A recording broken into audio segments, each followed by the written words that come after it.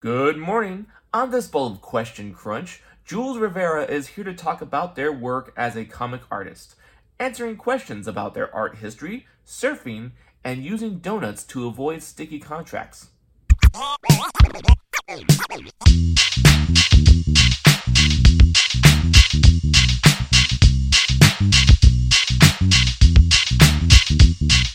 Right on, right on. How did you guys find me anyway? You and I have met. Where? Oh my God. I'm so sorry. These last couple of years have been an absolute blur for a lot of silly reasons. Just, Yeah, totally understandable. And I want this on the podcast because I think it's funny. Because the thing is that we met at the San Diego Comic Fest, and I met you at the bar after the first day at Comic Fest. And oh, but and it I was think I really might have dark been. and What was it? dark. It was dark as hell in there. I couldn't see anything. It And was a whole dark as hell. I was like so exhausted after the first day of Comic Fest that I wasn't really in a conversation kind of mood. So that I understand that you don't know that we met. no, I was at Comic Fest because I wanted to cosplay as Poochie for my own edification. No, I just happened to be there because I'm glamorous and everybody wants to be around me. Come on. Your comic is pretty fucking funny. I love your comic. I love your Oh, comic. I love your art. I love every bit of content that you post is fantastic. oh, well, thanks so much. I really appreciate that. I've shared a lot of the jokes that you've done have been inspiring, but also one of my favorite ones that you did was, and I quoted this yesterday at a party I was at. I was at a bar drinking with friends, Oh, no kidding. That's and I cool. mentioned the swiper no swiping to Lara Croft. Oh man.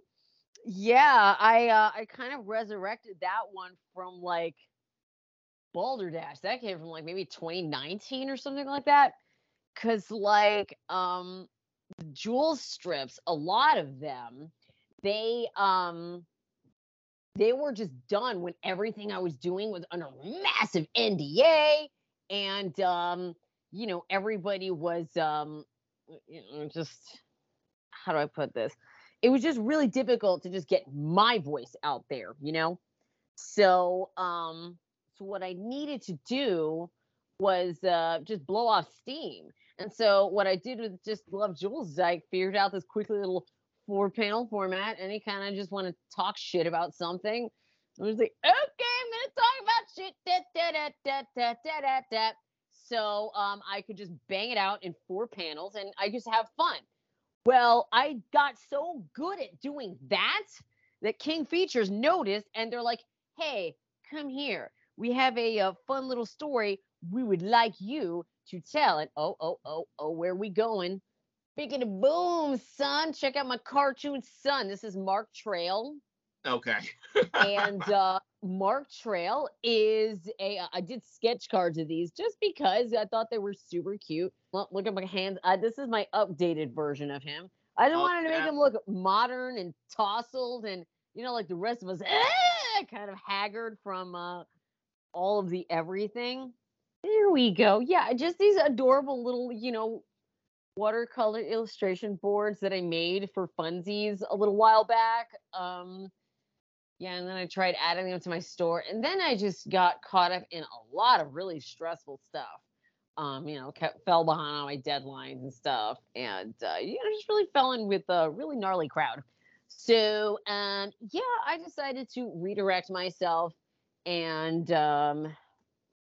refocus on my surfing and stuff, and that's how we ended up with my surf book, which I don't think I have any copies of that on here. Hey, man. I do plan on buying that book because I really want a copy of it. Because while I'm not a surfer, I've been in the ocean. I'm a California, so I have to be in the ocean at some point. I mean, right? I mean, it's kind of part of the territory. It's just been slow going because Amazon and getting things shipped and printed and stuff. Jeff Bezos's dick rocket is not going to wait on behalf of my little book. So, I'm just last in line. And, anytime I order books, it's just, it takes a minute. It's just, it's the reality of it, of being an independent artist. But I just need to keep my order numbers low for the moment because I'm still setting up the actual logistics of doing my personal shipping in house. Like my printer is dead, and I haven't, and I've just been so wrecked from overwork these last few months, if not years, of overwork because I just missed a lot of weekends. Spend all my weekends working through just because of bip, a whole bunch of stuff I had going on behind the scenes. And Alexa, turn on the laser palm tree.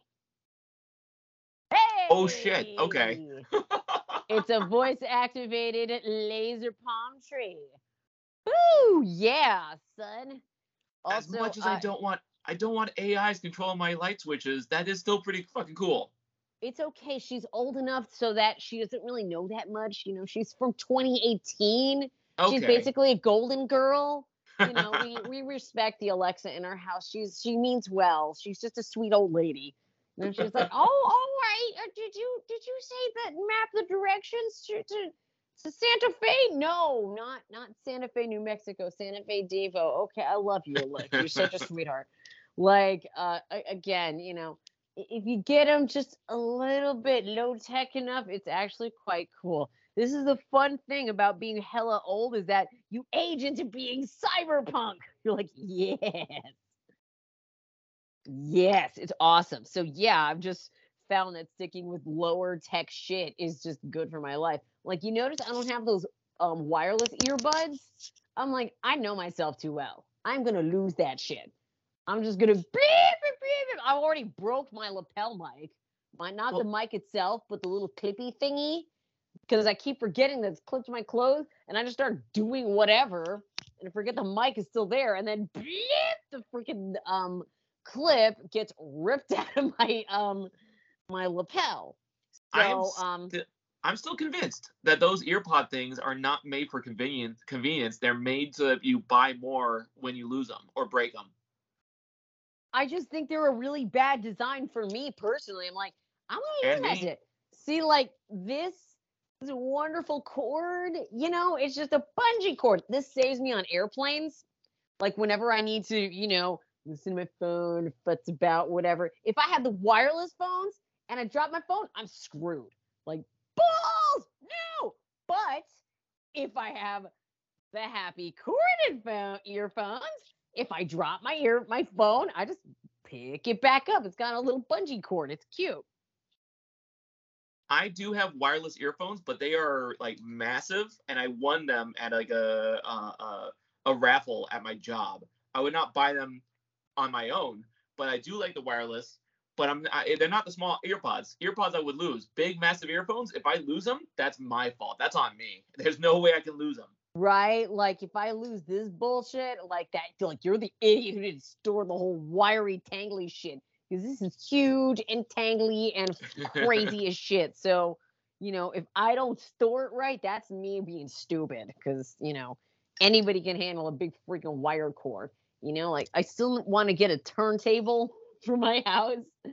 But I've just been kind of sorting things out recently after I recovered from all of my, overwork over the last mother of pearl. I think it all started like when I first moved here because it all built up over the move and from Los Angeles down to San Diego because I used to live in San Diego from 2008 to 2012, I want to say. Yeah. So I moved up to Los Angeles because down here I was just a frustrated engineer, which if you see in my Love Jules comics, that's how that that's how that went. And then I went up to Los Angeles to prove myself, and a whole bunch of drama happened after that. And but otherwise, I stayed in LA until 2021 when the pandemic just went just way too far sideways. I'm thinking, oh, this is fine. And I came out to San Diego just as a visit, just to blow off steam and go, oh my God, this is pandemic, some bullshit. And San Diego had a lot of outdoor spaces. So if you wanted to walk around and, breathe air, you're like, oxygen. Which in Los Angeles, oh God, Why? I So, love that drive south, and you can smell San Diego coming up, and you drive and you're getting right up to the coast. Love that smell. I love oh driving yeah, down when to San Diego. Oceanside shows up, you get near Oceanside. Oh, it's beautiful. It's like da da da da da. So I'm very lucky that I earn enough money now where I was. Ha! There's my tea. Alexa, stop timer. See, I don't ask her anything elaborate. I mean, she can listen to me all she wants. I'm like, I'm not gonna say anything all that smart. She's too old to know what data is, let alone give it to someone. Oh, she only just gives it to people for like advertising, but like, I don't know. I don't know. I just think she's a little too old to be that dangerous. The new bitches? Oh no. I You could feel not. I feel like it's weird because when you're talking about an older device listening to you, I think it would probably have the same algorithms as Hulu because Hulu sends me ads and I don't think they know me. I don't think Hulu knows me. I think they send me really strange ads where they're like, "You watch Buffy the Vampire Slayer? Here's an ad for dentures," and I'm like, "What? Why? Why would that doesn't connect?" But YouTube knows me. YouTube has sent me movie trailers. They know I love movie trailers, and if you just send me movie trailers, I'm not gonna skip. And I feel like that's how your Alexa is. That she's too old to have an algorithm to really understand what to send your way. Like yesterday, she really weirdly guessed the wrong song, but then it was the right mood for my life. And I'm like, you know what? Oh, Actually, this was a better choice. Thanks, girl. Mm. that's a good friend. Holy shit. So, what is your art history? Because I love everything about your comic. The color choices you use, the blocking, the angles, the how you design what goes into a panel is just a lot of fun. And I would love to know, like, did you go to school? Is it all? Because I know a lot of people are self-learn, watching movies and reading comics and being able to practice through that. But what is your art history? My art history is a flaming mess. Thanks for Good. asking. Um, so my art history started when I was at UCF, um, University of Central Florida, and I was there for my engineering degree because I was like, hey, I have a good brain. I should put it to good use for America. So I was trying to put my brain to good use for America, but I noticed my stupid little hobby of telling little like cartoon drawn story, like shitty little web comics. Like I was making the stupidest web comic back then. So I'm 18 years old, and Disney in Orlando, Florida has just shut down the Buena Vista studio, which sucks because I was an art person and I was like, well, I guess I'll go be an engineer with my brain for America. And obviously, it didn't work out later. We'll find out. But sorry, I'm just night setting upping my house when my you know isn't it pretty? Look at this lovely little wall. I'm honestly jealous of the colors. Oh, thanks. Yeah, my It is, house is like an explosion of Crayolas. it is a beautiful shade of green that I'm like, damn, I want to know how you got that kind of green. It's a cool and calming kind of green. It's literally the laser palm tree. This thing is so bright, it lights the whole room up in just green hue. So to balance it out, I've got this moon over here, moon over my hemi. Was the comic that you're doing in school, was it Love Jules or was it something completely different? Hang on. Okay, cool. Okay, because the No story of rush. how we got to love Jules is quite an interesting one. And what sparked that was just just a really really funny thing.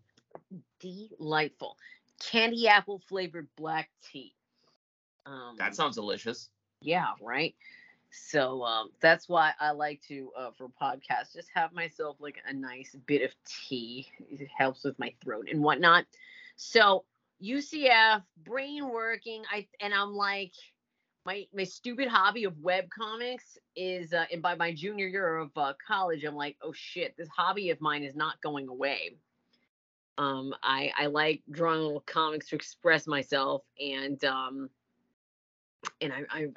like, I felt trapped. I didn't know what to do. So I was like, well, I happened to be in college on the Florida Bright Future Scholarship. I knew that I was sitting on a razor's edge in terms of money, and I needed to get the hell out of my house. The family situation was just, you wait, just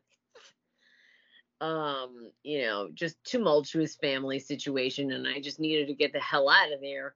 And I knew I had a much better chance of getting the hell out of there if I had just graduated from college, get my engineering degree already. So I'm figure, okay, well, I'm in junior year. If I could just stick it out one extra year and try to play ball with these jerkwads, fine. Maybe I could get myself a job and get myself a little bit of freedom on my nights, and nobody can like piss me off or anything like that.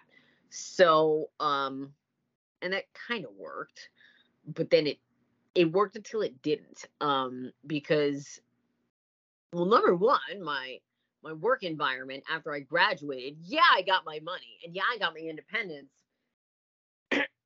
but what I didn't get was respect, and I was not counting on that real lack of respect, that lack of camaraderie that I would see the cheesy engineer dudes have with the white dudes.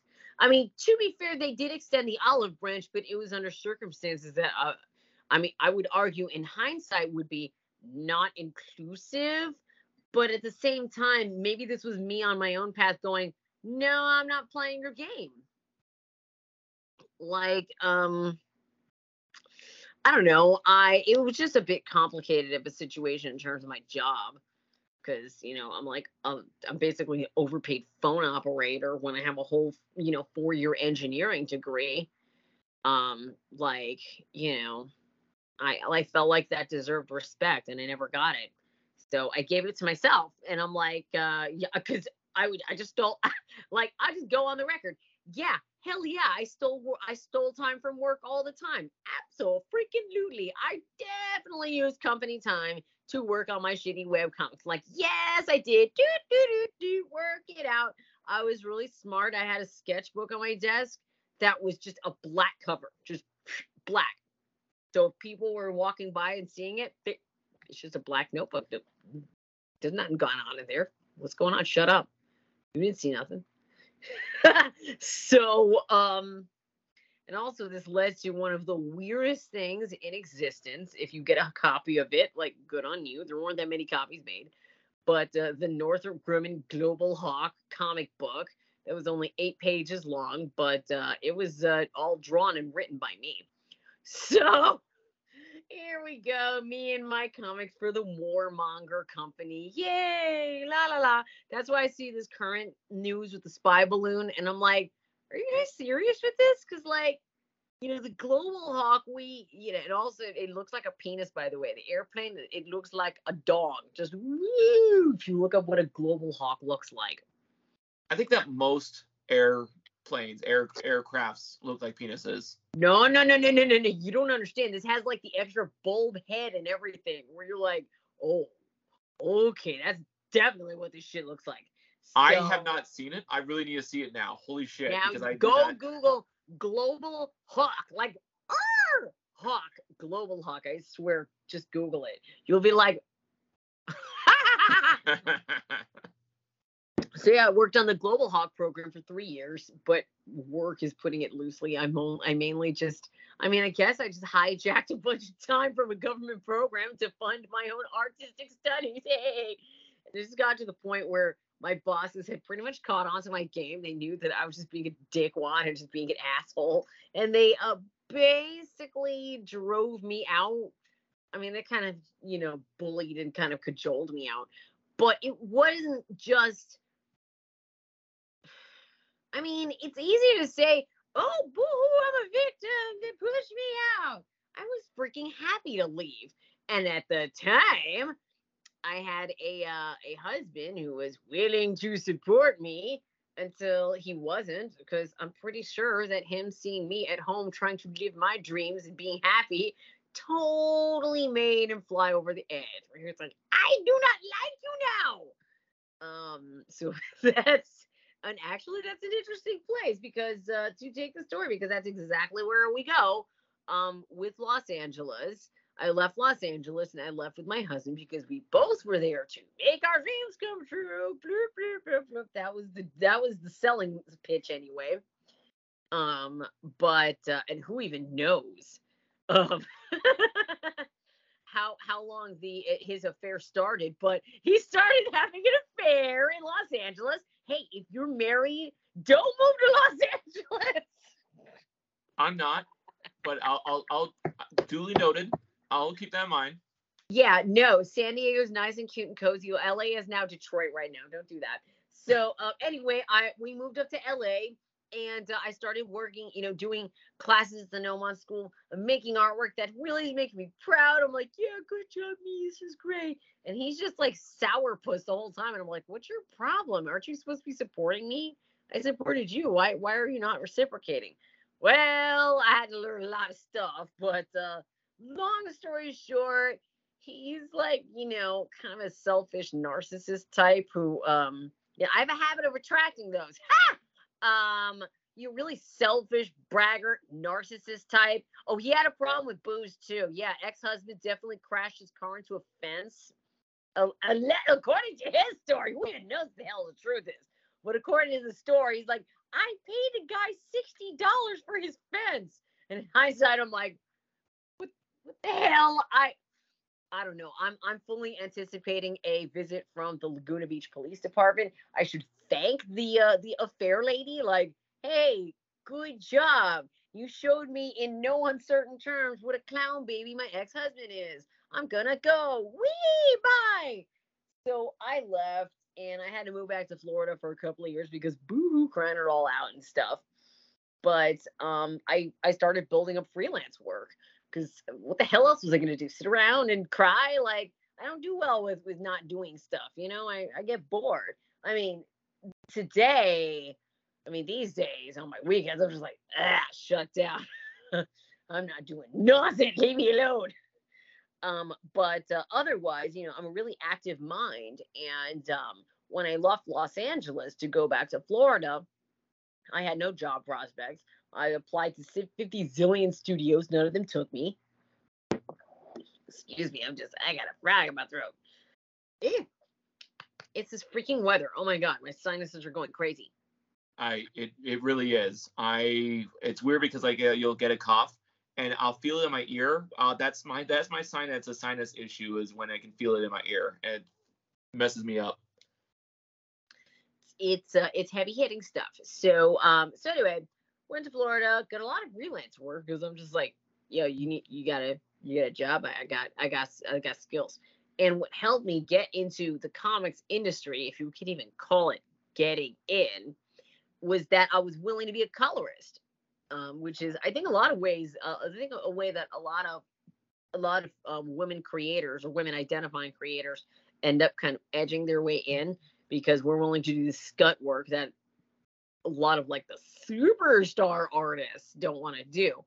But to me, I'm like, yeah, but like to me, the artwork comes alive when I add the colors to it. By the way, in all of this time with my ex-husband and all the drama and the screaming and the yelling, I kept up my web comics and I kept up just doing comics.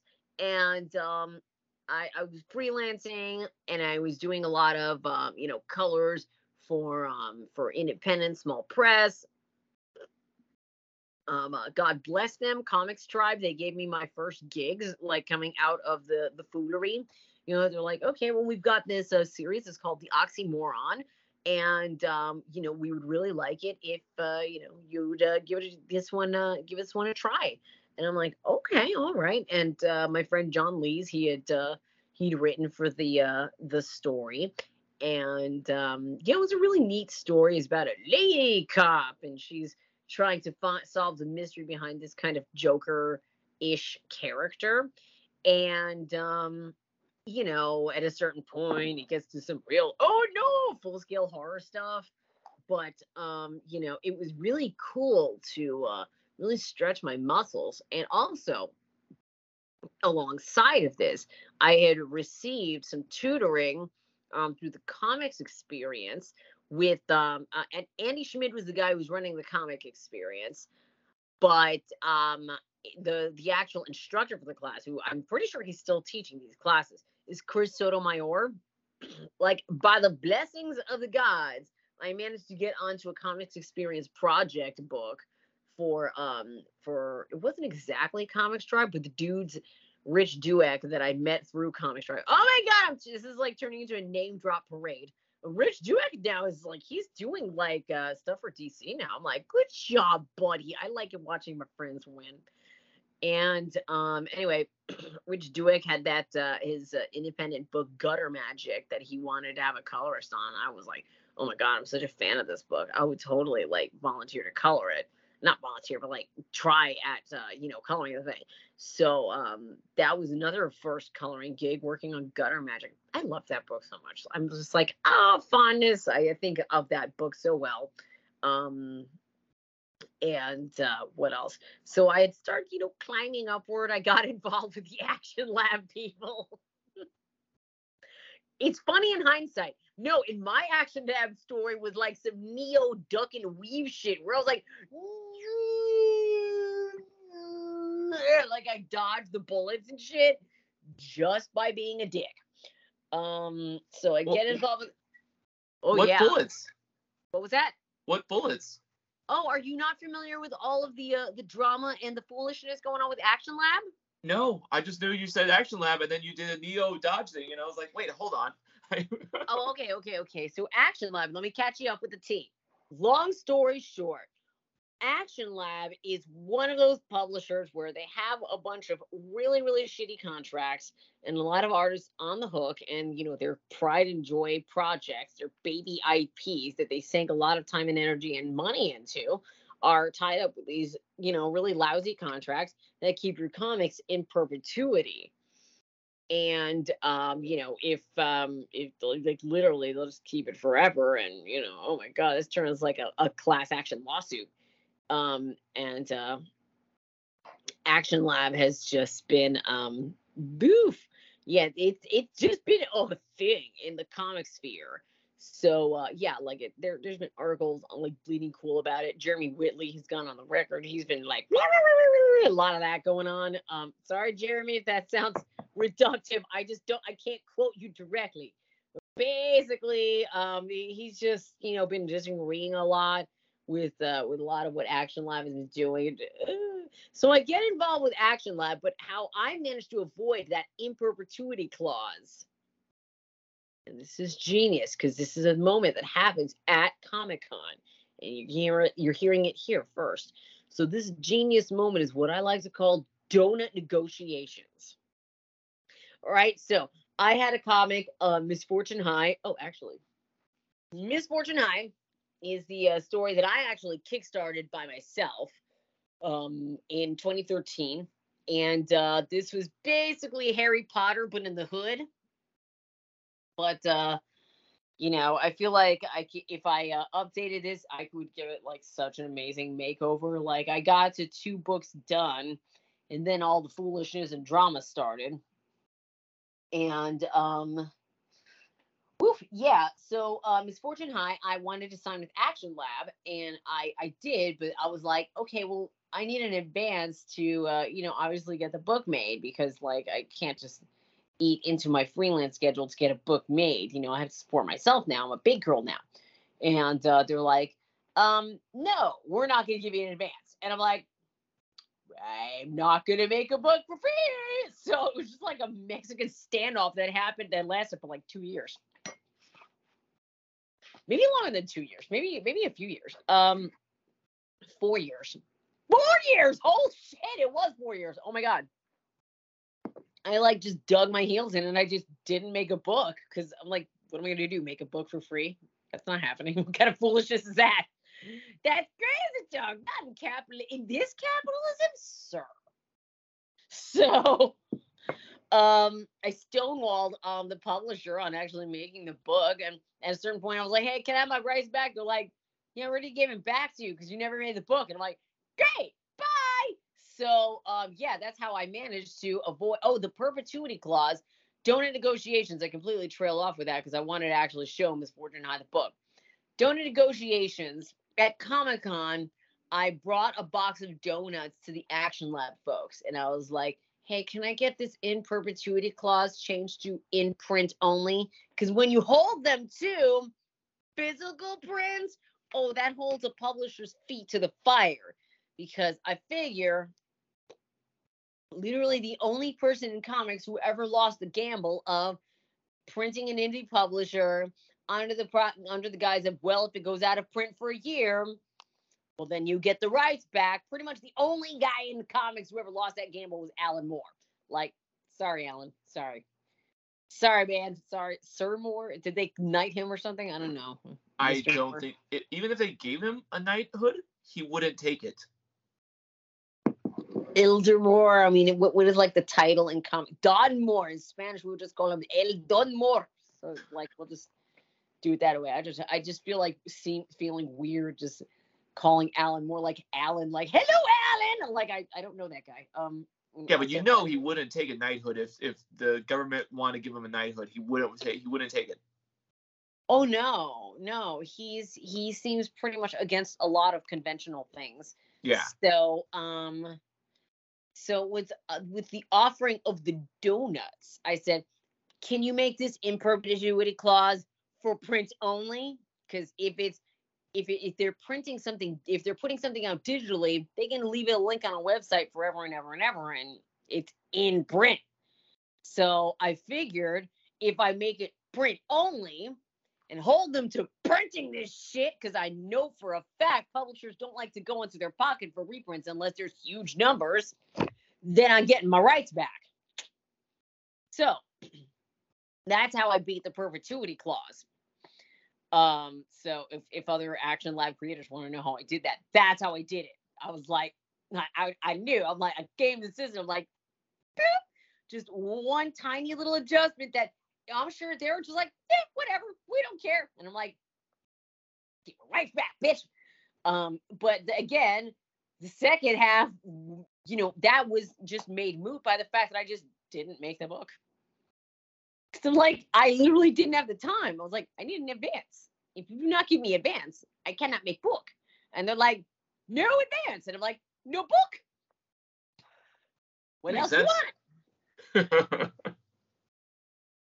So that takes me on to my next publisher venture. And I ain't even naming these hoes out. Just whatever. Anyway, this is I feel like this is my pride and joy. This is 200, and this is part of a multiple book publishing deal, and this is a kind of like a very cyberpunk type story. It's the story of In a World. You just do the gravelly in a world where everybody can be really hot all the time forever. This shabby drunk girl who in no way resembles me, except she literally does.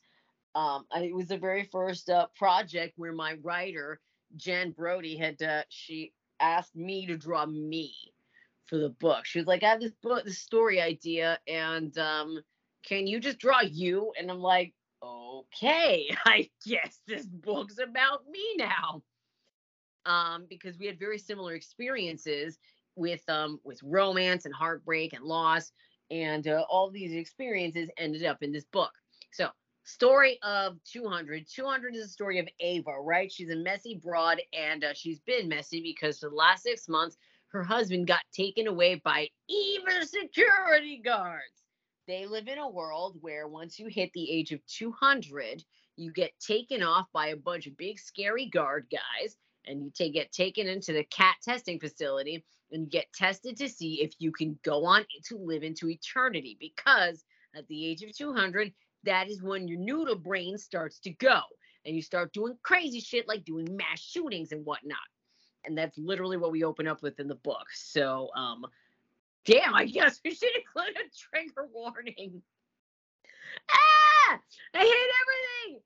So, anyway, Ava now has to take her 200 test as well. And as she's taking the test, she's in the facility, and she sees a man who kind of resembles her husband, who got taken away by the scary guys earlier, right?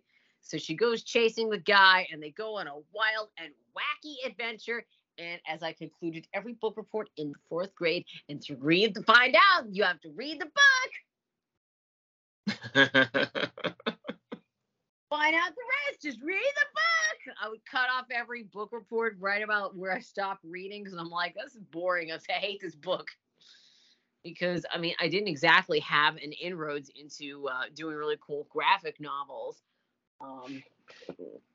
Or like, understanding which graphic novels would be appropriate for me. Like, a lot of the comics that I got handed as a kid, weirdly enough, I got handed some crunchy old Rob Liefeld comics from my dad, because my dad, I mean, this type of person might sound familiar. My dad was a guy with a very big video game collection, and he focused really a lot on comic books. He collected a lot of comic books, to the point where he was just, one would say, fixated on the comic books. Anyway, so my dad was that kind of type, and he was very this might also sound familiar, completely insensitive to people's needs. And he would just give me like his old crappy cast off books I guess he didn't want anymore. Like, he got me this copy of, I guess, like a Cable book, like literally Cable, like with Rob Liefeld drawing Boom Boom and him and stuff. And I'm like, why is this lady called Boom Boom? Is this a sex thing? I don't know what sex is. I'm like 7, but at the time I'm reading this thing, I'm like 8. I don't know what. No, wait. Maybe I was like more like 10, 11, something like that. I don't know. And then you'd also have like the Disney comic books, where like you get all of the Lion King, but it's all just this little 60-page book. And that was pretty sweet. Like, hey, thanks, Disney Adventures magazine. It was pretty lit up. I don't know a lot of people who know Disney Adventures, so it's really delightful to hear you say that. Oh my God, I grew up in Orlando. You couldn't miss it. It was like in every store. That's where I got introduced to Bone. That was the first place I found Bone, was Disney Adventures. Oh, no fun. I didn't know that. So yeah, Disney Adventures was a regular fixture in Orlando. And like, I managed to find this one copy of Disney Adventure magazine that was like a whole ass graphic novel, but of the Lion King. I was like, this is sweet as hell. This is like, you're a kid, you don't have access to an iPad back then. That was not a thing. So if you wanted to experience the story again, the closest thing you would have had was a graphic novel. So I'm like, hell yeah, this is badass. And that was, that's one of the cornerstone inspirations at the time, which would led me to being interested in art in the first place. Also, the Fox X-Men cartoons. Oh my God, I was about that jam.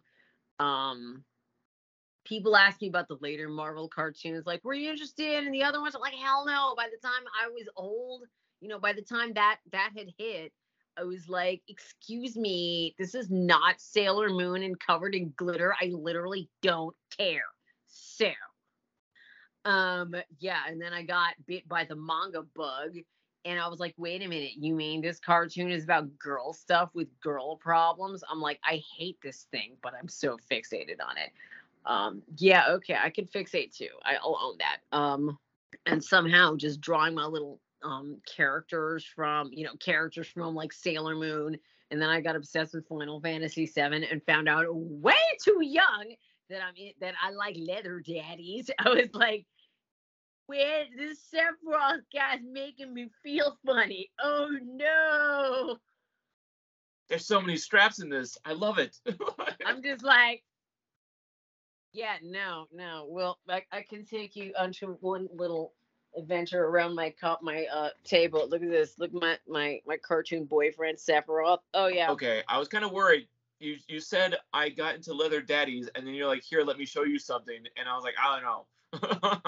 Yes, well, that's right. Look at this sexiness. Oh gosh, that is one of the sexiest figures I've ever seen. He is such a sexy mofo. I mean, forget about it. So yeah, obviously that has lasted into a lifelong love affair, me and Sephiroth. That thirst trap was intense. Just showed me way too much, way too young. And I'm like, I do want to burn down the world and party with a dude covered in leather. Yes, please. Yes. So I'm just oof. I'm praying for rain on that front. That later. So anyway, as a result of my crappy divorce, and I was working on graphic novels at the time, so a lot of the stuff that I worked on, it was on NDA, so I couldn't show the world. Like there wasn't a lot that I could show about like 200 or something. I mean, I could show previews, but people were like not all that engaged. And I wanted to express myself and blow off steam. So what I started doing was making these little stupid 4-panel comics, right? It just started with one spitball joke between me and my friends on like Twitter, and I just made like this little stupid 4-panel comic. In fact, this is the very first Love Jules book. Oh my god, this book is so try hard. This is so funny. Anyway, bleep. So anyway, this is my very first comic book collection, Love Jules, Manic Pixie Nightmare Girl. Maybe I could. I hope that.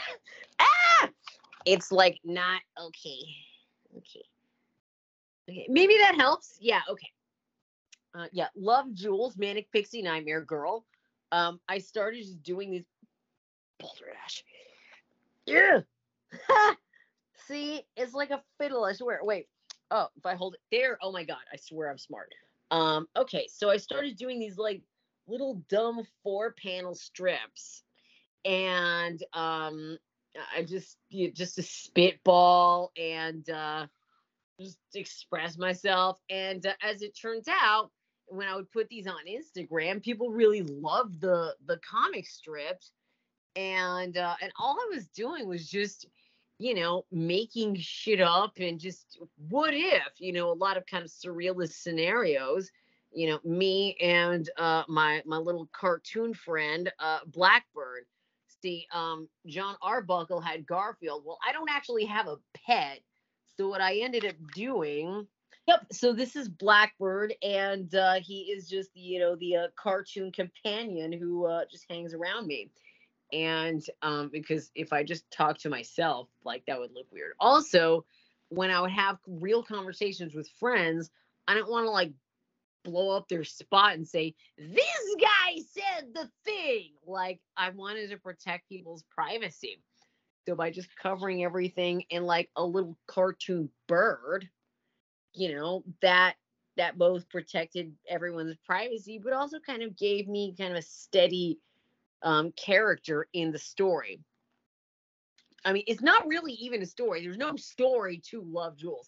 Love Jules is just me and my dumb bullshit jokes, spitballing, and it's just a mess. Like whatever. I sometimes talk about my dating life. I talk about a lot of shit. This is a piece of artwork I'm very proud of. This is called Being Latina. Like, yay! Everybody just expects me to look cute and be entertaining, but also clean up everything. I talk about a lot of really, really rough stuff in there. I kind of feel like putting together a reissue just of the first two Love Jules books, because I ended up making 2 books. The second book released right in the beginning of 2020. Yeah, that definitely put production on future Jules books kind of on hold. I haven't stopped making comics. I've definitely put comics out. I just haven't made any. Wait a minute. Wait, that's not true. Sorry, I'm not even paying, like I'm like, oh no, future Love Jules books have come out. That's literally not true. Are you talking about the surf one? Because the surf one came out. Yeah, I was about to say, like, the surfing book came out. Okay, so I do have a book that I made in the Love Jules verse, because the problem with Love Jules is that it's not exactly the most family friendly stuff, because I drop F-bombs in it and swear up a storm and everything like that. I mean, I feel like that's okay, but it limits the reach of my audience, right? And it also makes for a very salty product. So with Love Jules Ride or Die, I just wanted to contain all of the surfing strips in Love Jules, into one particular book. Because here's the thing. In Love Jewels, all of the comics that I have in the book, they're all kind of compiled by chapter, right? So what you're getting is actually the experience. So the very first Jewels book has this artwork, Love Jewels Come to the Waves. And it's funny, I actually did an evolved version of that artwork for the surf book.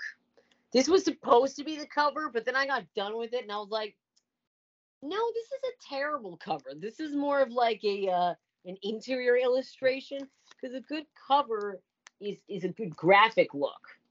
And then I was like, okay, this is a good cover. But then it's funny, we're just going through the evolution of the cover artwork for the for Love Jewels Ride or Die.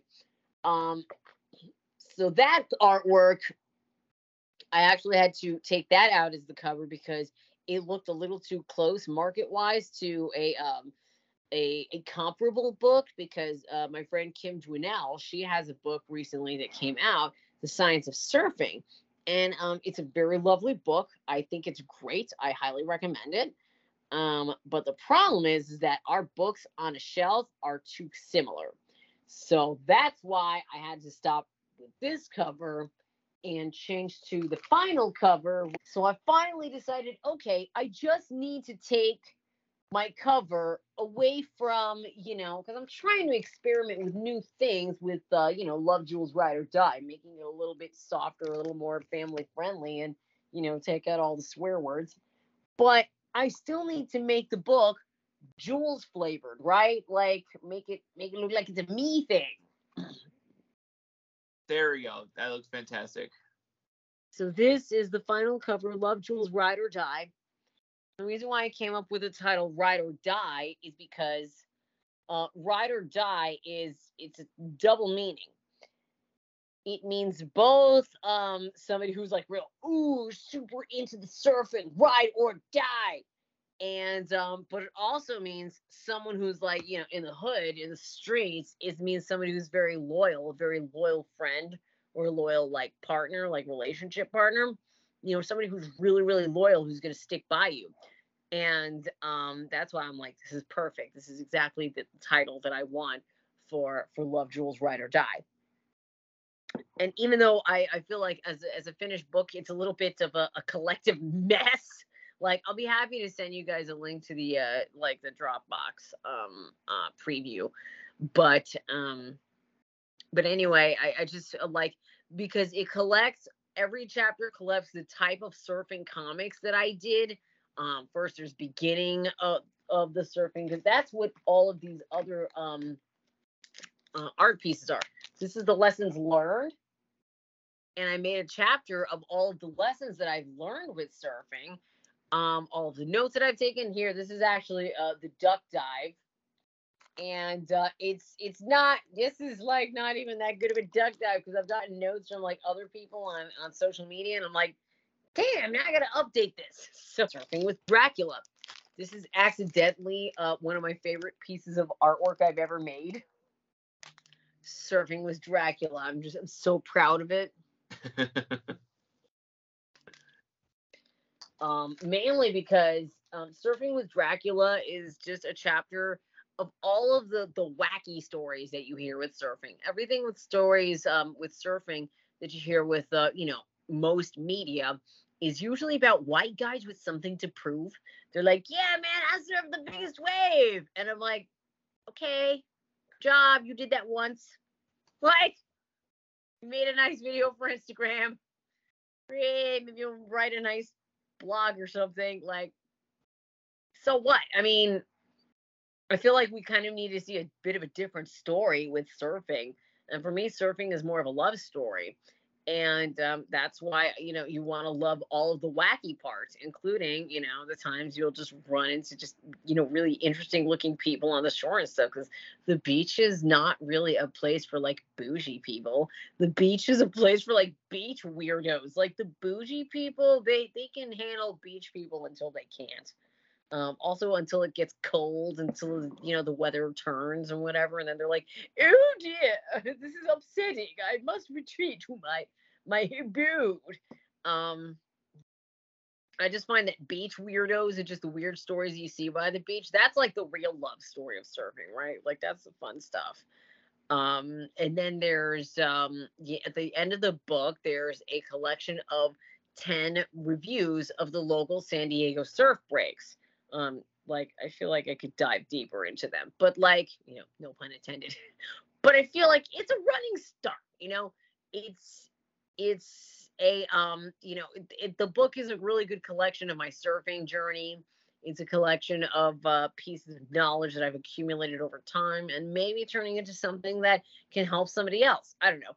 A lot of people really like my surfing book. They think it's a lot of fun, and I feel like I'm really proud of it, and I've put together something really cool.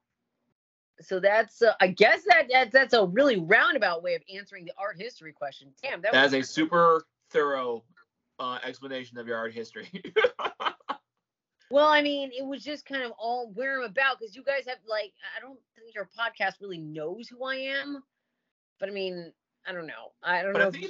I think it's absolutely thorough, and I think that every stage of the story has accumulated to where you are now because you explained a love of cartoons, a love of early comics, and then you found anime, and I feel like anime really shows you that art can be emotional, art can be real, art can be expressive of who you are and your soul. Yeah, And then now, when I read your comic, I love it because there are a lot of really important subjects that you cover, but with the humor that you found in the earlier cartoons. I also yesterday, because one of the questions I have is what is your favorite pop culture reference that you've made? Because the three that stand out in my head are okay. sitting on Chairface Chippendale's head, Yeah.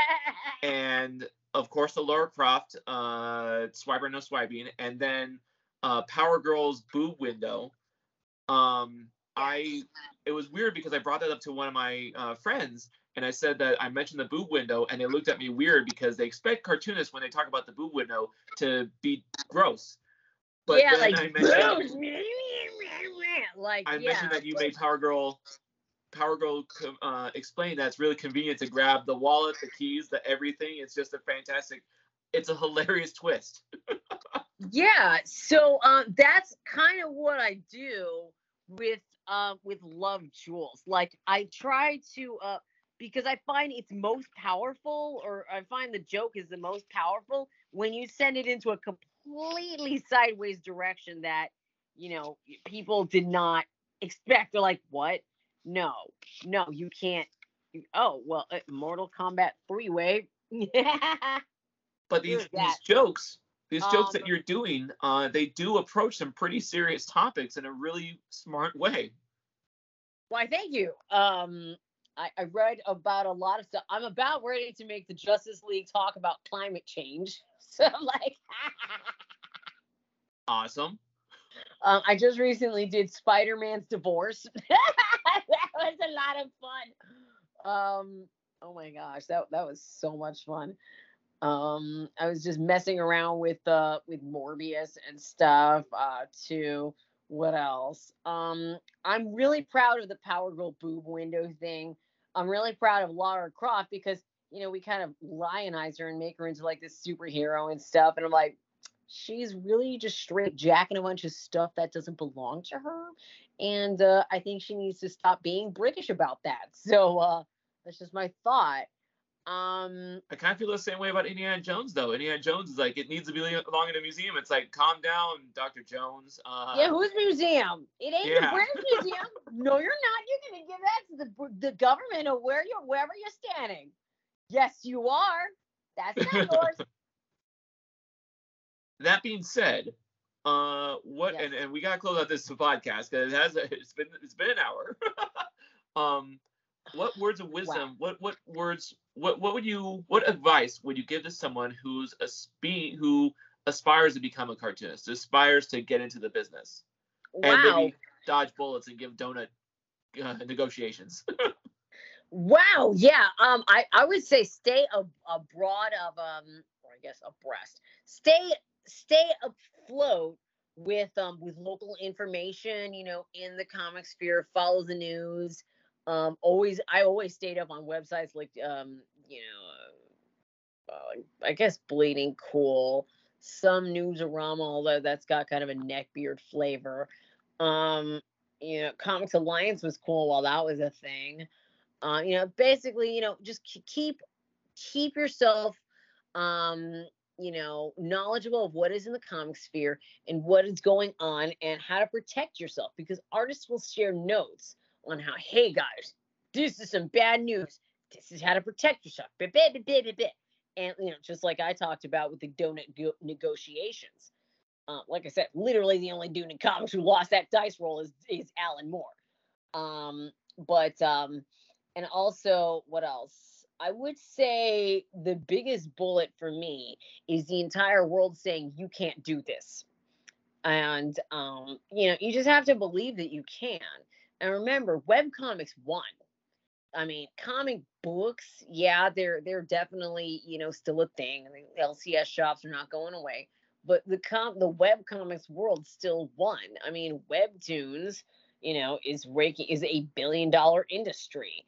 And my most of my work with Mark Trail is shown on King Features' website, comicskingdom.com.